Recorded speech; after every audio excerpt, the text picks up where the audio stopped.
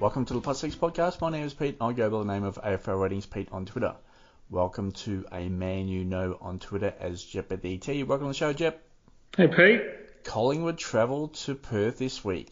Who you got? Yeah, I think West Coast will get over the line. I'd rather be in West Coast shoes than Collingwood shoes at the minute. But yeah, it's going to be a good game and I'm going to be there. So Friday night fun. Collingwood back to the wall. Coming off a poor loss against GWS, as much as West Coast did against St Kilda.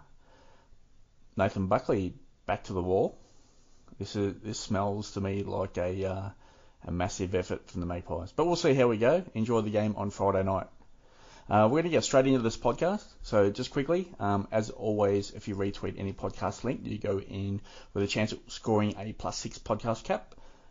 Again, just retweet any podcast link that is sent out via Twitter. Some more will be given away at the midway point of the season. Okay, AFL Ratings Twitter accounts. Plenty of information going out on those. All I ask in return for the content are likes and retweets. And aflratings.com.au. Plenty of injury information going up today and other stuff fantasy related there as well. So jump on there to take a look to improve your knowledge. Okay, remember this podcast is focused on AFL Fantasy Classic overall ranking. We are recording on Tuesday night, April 13. Of course, make necessary adjustments when news comes to hand. Okay, Jep, thoughts on round 4 of the season. What has caught your eye through 4 rounds of the 2021 home and away season?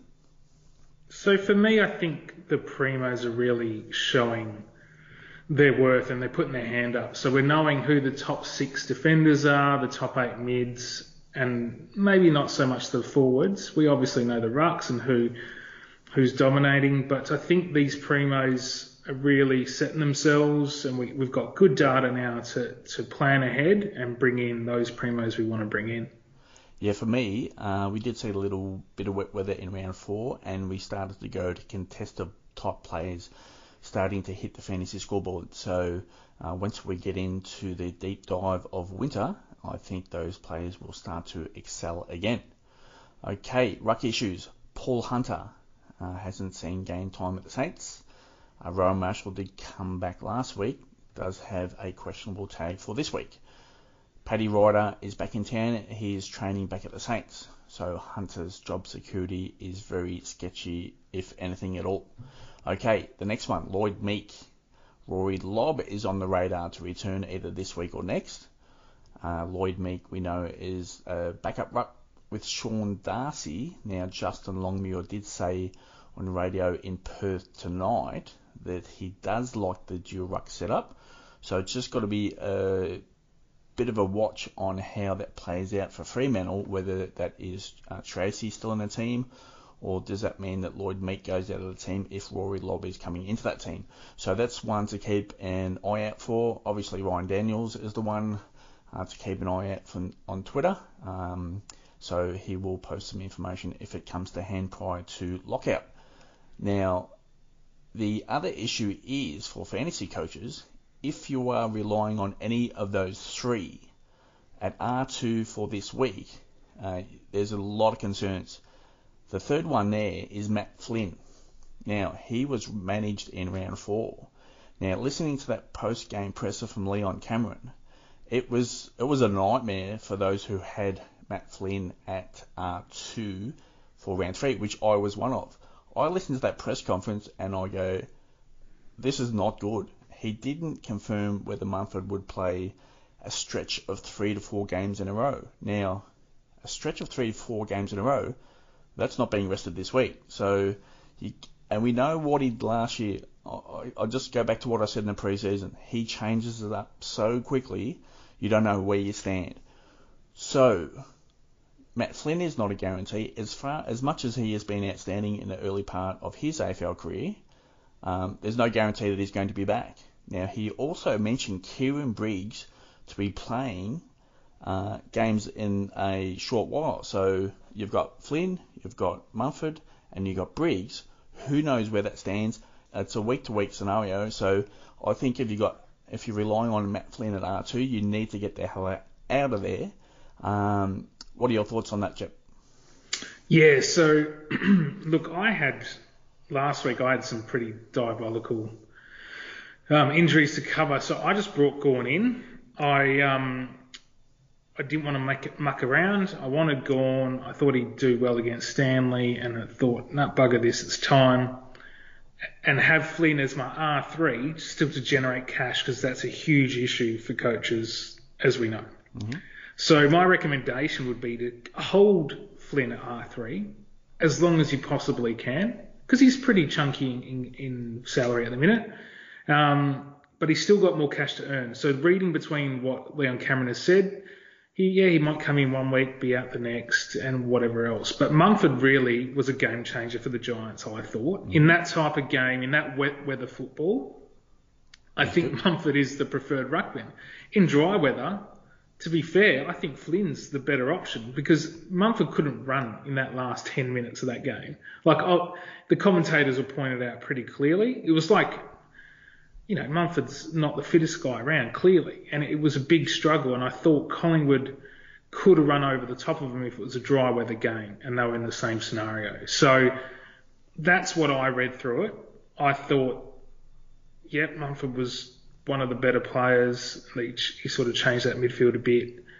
But I looked at the weather and put it down to that, and where you didn't rely on leg speed too much. And I thought that suited. So that's where I see. But again, from fantasy coach's point of view, I think Flynn at R3 is the way to go.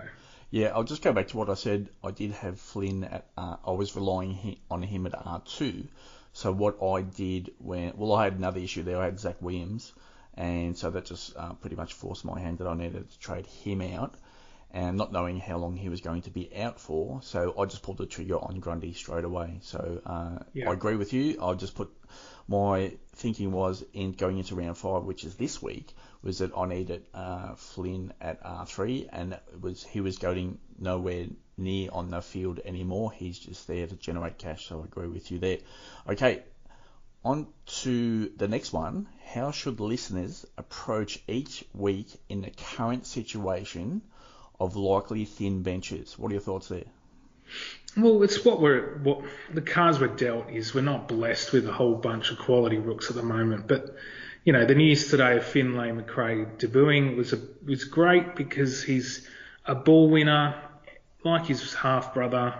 And, it's a blessing in disguise to have him with Collingwood with a pretty small injury list, I might add, even though Taylor Adams has gone down. They've only got 4 or 5 players on their injury list as it stands. So Macrae comes in with a pretty small injury list, big tick for me, job security wise, and he can score. So it's just managing what players we're going to get each week. I think Will Kelly's another one that's should score around the 60s, and I think if we can, double downgrade where possible when the talent's there, Lockie Jones and Finlay Macrae. A lot of us don't own them. So I think that's more important than actually bringing in a primo at the minute, because it's just taking up space. I've still got Hunter, as we spoke about. So there's a lot of people occupying bench space that aren't generating the cash, and it might not hurt in the next week or two, but I think in a month's time it's really, really going to sting. Yeah, just keep an eye across all news with regards to your rookies, and for those that seem to be on the outer, look to move them on. So I think cash generation is going to be critical, and bench cover I think could be critical at some stage throughout the year. A lot of fantasy coaches were hit last week. On to current assessments. Bench coverage started to become an issue, so similar topic in round 4. What will be your strategy for the weeks ahead? So again, just bringing in the talent that we can rely on, that's going to score pretty well, but still managing our on-field 22. Obviously, that's still a priority to a point. But for me, I think this is the perfect week to double downgrade and get rid of the dead wood. And that really, for me, I think Highmore is going to struggle to get another look in soon, as well as Hunter. Scott's in trouble. So a lot of us have a lot of issues that we need to really fix to make sure we've got this cash generation in the background on our bench so we can make the upgrades. Yeah, for me, it's playing the long game. We're currently at 17.4% of the home and away season, so we've got a long way to go. We do know in AFL Fantasy Classic overall that you can make up plenty of ground late in the season, so playing the long game is what I do recommend. Okay, Jet, the next one. How are you prioritising rookies? Oh, look, basically from scoring ability, I think at this point, I don't think any rook has ever got assured job security, unless, the Sydney kids are probably the exception. Probably got Jordan under a bit of a selection cloud this week. He was pretty quiet against Geelong. So prioritising the scorers.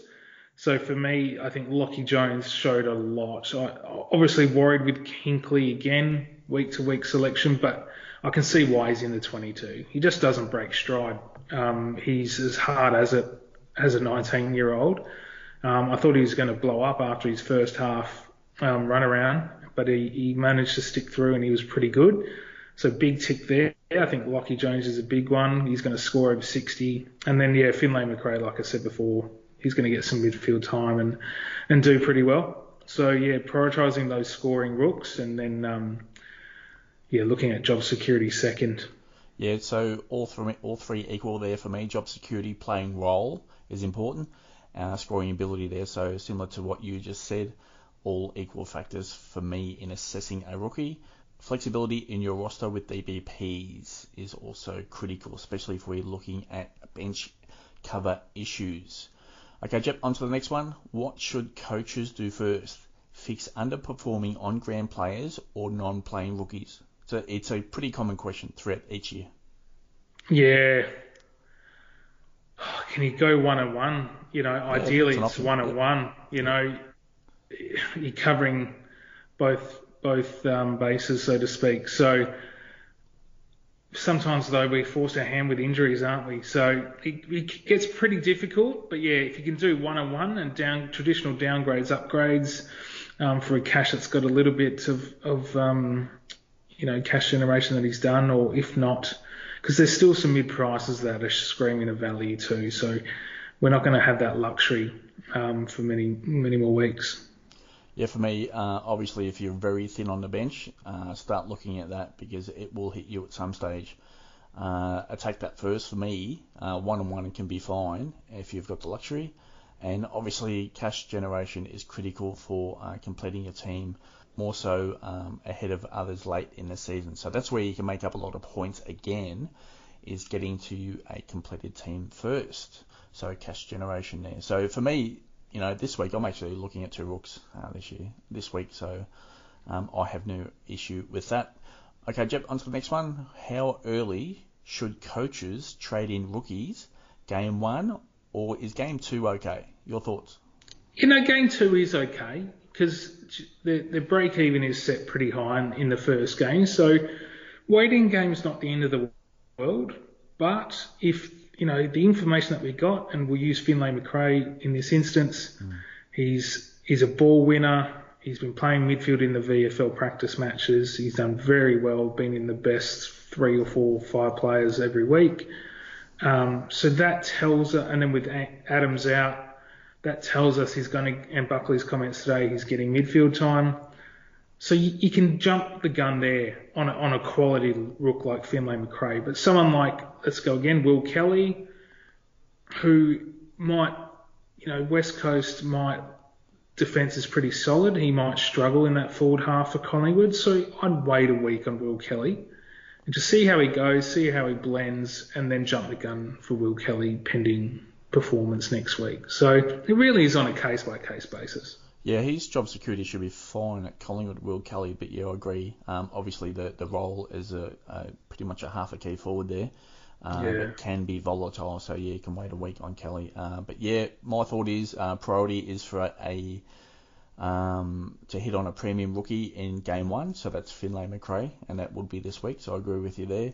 But the game 2 is also okay, and it gives you an option to have a look and see on role.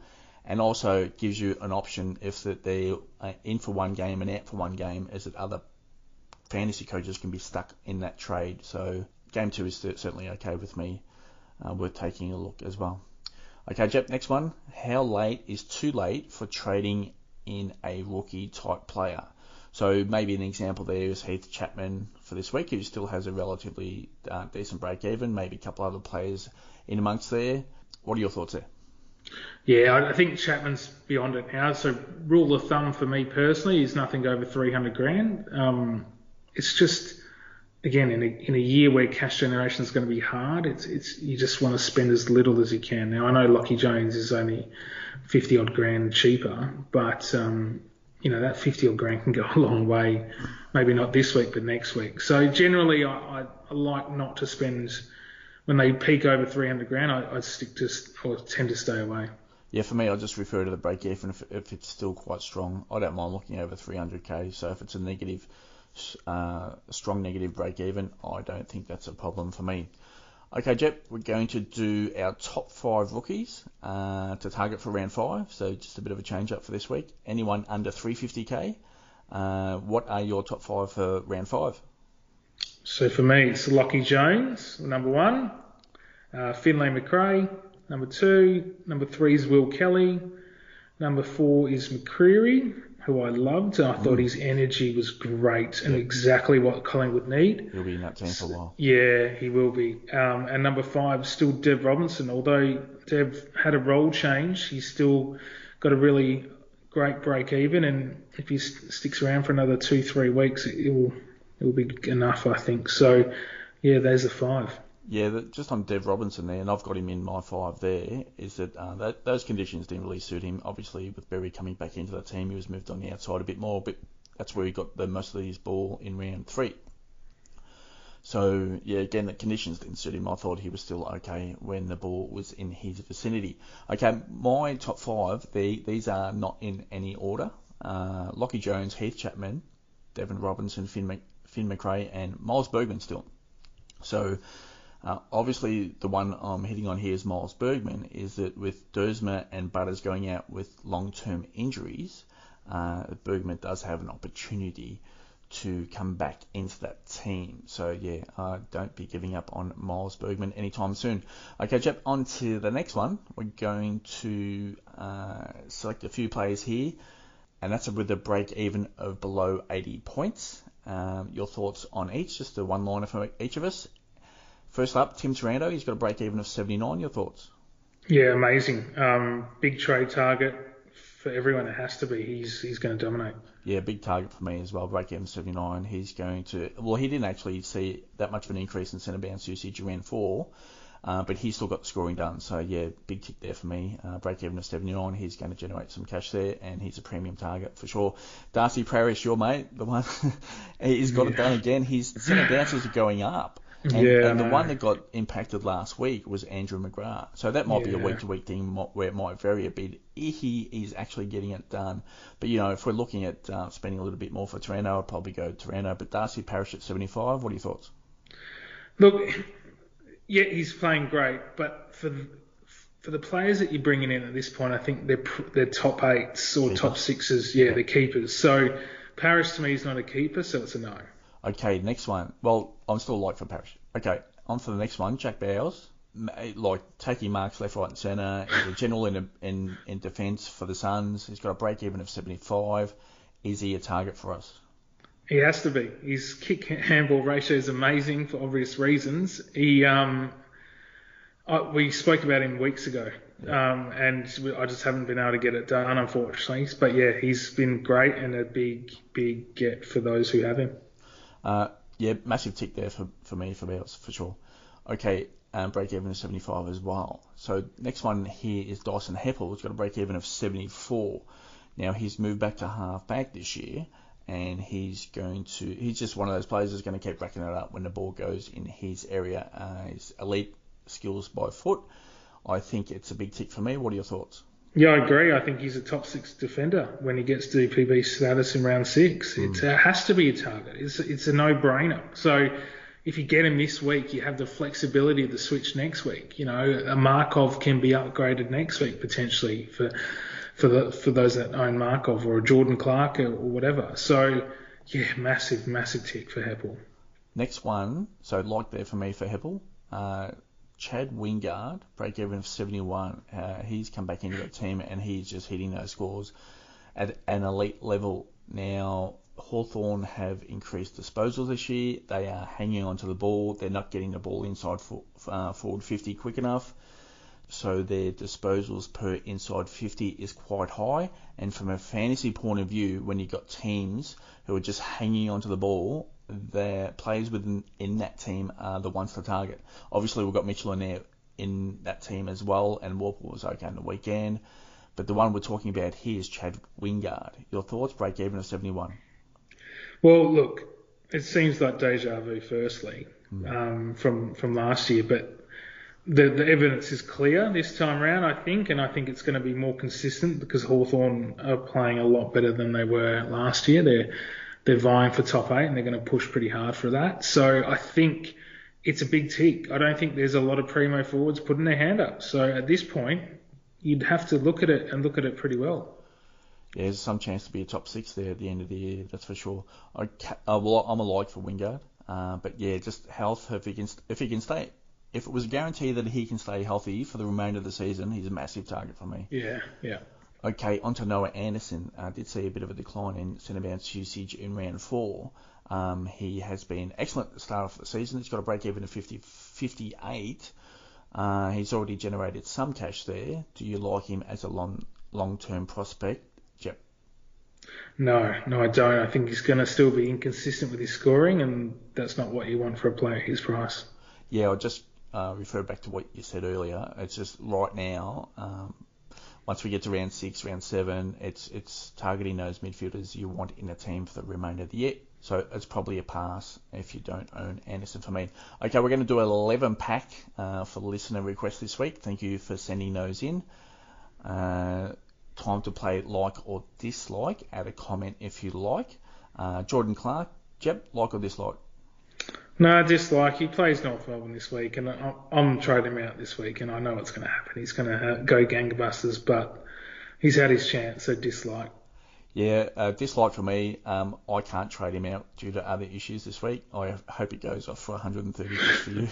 Yeah, I'll get the decent score if he goes off. If not, reverse will happen. So it's I need to hang on to him for specific purposes. Yeah, but it's a dislike for me. Get him the hell out of there as soon as you can. I just don't have a situation where I can. Next one, Caleb Serong. I was massive on Serong in the preseason, but what we did see in the preseason games is the mark kick game sort of came back and contested players were sort of on the outs. I think that will change as we get into the midway point of the season where the footy starts to hit games, but Serong has struggled from a fantasy perspective early in the season. For me, it's a dislike. Your thoughts there, Jip? Yeah, it's a dislike for me too. He was a mid-pricer that hasn't performed, and he's not going to be a top 8 mid, so you just cut your losses and get rid of him. One player that could be a top 8 mid is Adam Treloar. Now, we know the Bulldogs are a high disposal team. As soon as his centre bounces have started to increase, his scores are starting to pop. I think lower ownership might be a benefit for fantasy coaches here as well, because obviously no one would have started with him. I think he's a target for the remainder of the season, and he is a genuine top 8 prospect. Your thought? For me, it's a massive like. Jep, your thoughts? Yeah, it's a like for me too. There's not a lot he doesn't do. He kicks goals, he loves the mark kick game, and it suits him, and that's the way the Bulldogs play. So, he's warming up to the systems of the Bulldogs, and every week that goes past, he'll be more confident. So you got to love it. Yeah, just on Josh Dunkley there for the Bulldogs, he did see a decline in centre bounce usage as well, but he's moving into the midfield in general play, so I think it's still going to be overplayed for Dunkley. But yeah, massive like there for Treloar for me, and especially potentially low ownership there and high selling player. One player, Rowan Marshall, obviously is questionable tag for this week. We know he's got forward status, so there's a benefit there for ruck coverage, Jeb. Your thoughts on Marshall? With that injury and with going down in round 4 just for a little bit, he did come back on. Are we a little bit concerned for longevity? Is it one player that we might want to target later in the year? Yeah, definitely. That's right. It's a later in the year. Let him get fit and over this injury. Dare I say they rushed him back. And yeah, he didn't look 100% at all. So we don't want to carry that in our fantasy team. So dislike for now. But yeah, later in the year, who knows? Yeah, great agree right there. Next one, Callum Ward, straight in the middle of the ground. He was fantastic against Collingwood. Like or dislike, yep. Let's just put fantasy just to the side for a sec. Callum Ward probably, along with Mumford, just turned that game for GWS, and he was phenomenal. So Callum Ward was taking Taranto centre bounces, and it worked for GWS. He was a catalyst there, and yeah, he will continue going forward. So it's a target for sure. He's still cheap enough. Yeah, massive. If he's going to be inside midfield for the remainder of the year, it's a big like there for me as well. On to the next player, old favourite Aaron Hall. He was everywhere in round 4. If he's going to play that role, we know he has a monster ceiling. So does David Noble flick around that team for the remainder of the year? I think he does. He wants to still evaluate this list. Where does Aaron Hall sit in this? I think he's best 22, no doubt, at the moment. It's just a matter of what is David Noble going to do to that team. And he moved Kane Turner into the midfield to tag Rory Laird on the weekend. So who knows what's going to happen in game? Is it going to impact Aaron Hall? He's got a monster ceiling. It's a big like, but it's a big risk there for Hall as well. Jet, what are your thoughts? Well, it's a like again because there's not a lot of primo forwards putting their hand up. So you can take that punt on Hall, I think. I think that's... And he might even get defender status with a bit of luck. Easily top 6 forward. Yeah, look, I'm thinking forward before defenders because we've got primo defenders coming out of our ears. But yeah, it's an interesting one because, they didn't man him up at all. He had a free run and he sort of played to his strengths, didn't he? So you have to like it. Again, it worked for North Melbourne, so it's going to continue. And again, I feel like Aaron Hall's that one that you can pull the trigger on because of the availability of primos in the forward line at the moment. He's a ball hunter, and we know when he's got a license to go hunt the ball that he's a high disposal type player. So yeah, there is potential there, that's for sure. Okay, next one, Patrick Cripps. We know Cripps is the number 1 target for a tag. It's still not Sam Walsh, although he was lined up against Miller a little bit at times in round 4. So for me, it's still a no for Patrick Cripps. Dislike, your thoughts, Chip? Yeah, dislike again for me. I just don't see Cripps as good as he was on the weekend. I just don't see him being consistent. Next one, Josh Kelly. Now, we did see him in the middle of the ground in round 1, but since then, man, he's played so far outside the centre square. He's playing outside the boundary line, believe it or not. I'll take a look. For those listeners who look at the heat maps, go and take a look at his heat maps. And I did post one on my Twitter account tonight of round 2, round 3, round 4. You can't get any wider than that. So yeah, he's playing way outside. Be interesting to see what happens when Lachie Whitfield comes back into that team, because that's the sort of role that Whitfield plays, really outside, getting loose possessions, coming out of defence. But yeah, Kelly, interesting there. Centre bounces have declined from last year, as I mentioned in the previous episode, the solo pod. So yeah, it's a bit of a dislike here for Kelly, which is strange because he was a target for me in the pre-season. What are your thoughts, Jep? Yeah, it's a dislike for me as well. I just, obviously he's out of contract and I think there's a bit of byplay in the background personally, because it makes no sense. But you got Callum Ward who did really well, and they threw Green in on the odd occasion, Tom Green as well, and then Taranto and Hopper, and I'm probably missing one. So yeah, look, it's a lot of mouths to feed. So Kelly does his best damage on the outside. It's just he's not getting enough of the ball. So yeah, dislike. Yeah, it's just one of those things we just need to adapt to some sort of change during the season as fantasy coaches. On to the next one, Jarman Impey. He's the type of general you need out of the back line. He's exiting defence with the ball quite nicely. His skills by foot are elite. He has been scoring quite nicely this year. What are your thoughts there? Big like for me. Dislike for me only because they've had spurts with Hardwick getting a lot of the ball, then spurts with CJ getting a lot of the ball, and obviously spurts with Impey getting a lot of the ball. So as each week happens, you don't know who's going to really, score 3 figures in fantasy terms. So yeah, primo defenders are coming through our ears, so dislike. The next one here, Andrew Brayshaw, was targeted in round 3. a little bit again in round 4. And what we did see in round 4 is Justin Longmuir flipped the script, and then he started to look at Tom Mitchell. So he's getting tagged, and he's becoming a bit of a tagger himself. So it's not. And Justin Longmuir did say in an interview, and he's pretty much his post-game presser, that he's not into players getting high disposals. That's not what they're about. He's more about the team, and if a player needs to play a role within that team to make sure that the team does benefit, well, then that's a better scenario for him as a coach. So that being said, Brayshaw, massive dislike for me. The Dockers have reduced their disposals this year. They're moving the ball a lot more efficiently. That's a massive change from what we did see last year. Again, big dislike for me. Jep, what are your thoughts?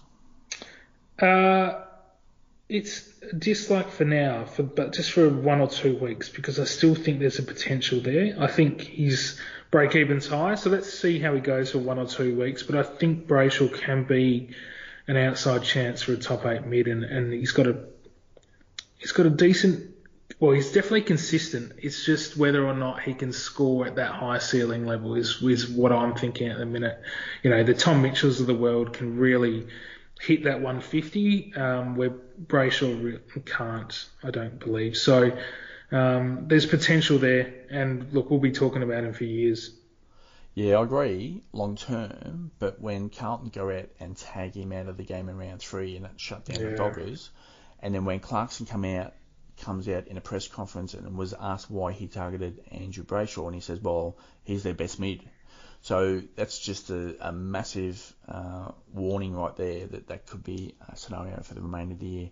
But yeah, I think he's an elite mid there for myself. But yeah, dislike in fantasy. Okay, the last one, and what a nightmare it was if you owned this player in round 4. In Ballarat, he goes out and scores, 20 points. He's a high ceiling type player as defender. It's Caleb Daniel.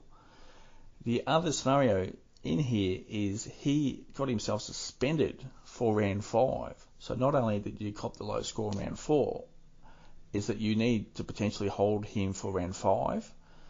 And what do we know going forward? Are other teams going to tag him? We did see that late last year that teams were going to him. So, and then Luke Beveridge started to move him forward. So is that a few questions here, Jet? Like or dislike? Is a tag a big issue going forward for the remainder of the year? And what do people need to do this week? So 3 questions there for you. What are your thoughts? Yeah, look, I think Caleb Daniel was brought in as that cheap premium that probably hasn't come on. So I don't see Daniel as a top 6 defender. So given that he is suspended, it's time to pull the trigger now. Naturally, owners were hoping, during the buys they'd offload him if he didn't come, with a high ceiling, consistent scoring. So I think it's just time to cut your losses, get rid of him. In this day and age, put him on the bench. A lot of coaches would have to rely on Cozzy, or maybe they're going to have Lockie Jones there. But, Caleb Daniel to Lockie Jones and then maybe upgrading elsewhere could be a go. That's really interesting you just said that, because as you were speaking, I was just thinking, well, how many coaches do own Caleb Daniel? And not only that, you put on the layer of they need Matt Flynn to play at R2 this week. So if people were in that position, and add the third layer to that, if those same coaches don't own Lockie Jones, that's exactly what I'd be doing. I'd be going Daniel down to Lockie Jones and then upgrading Matt Flynn to whatever ruck bench you did have to get some good coverage on field. So I think that's a pretty good response there, Jep.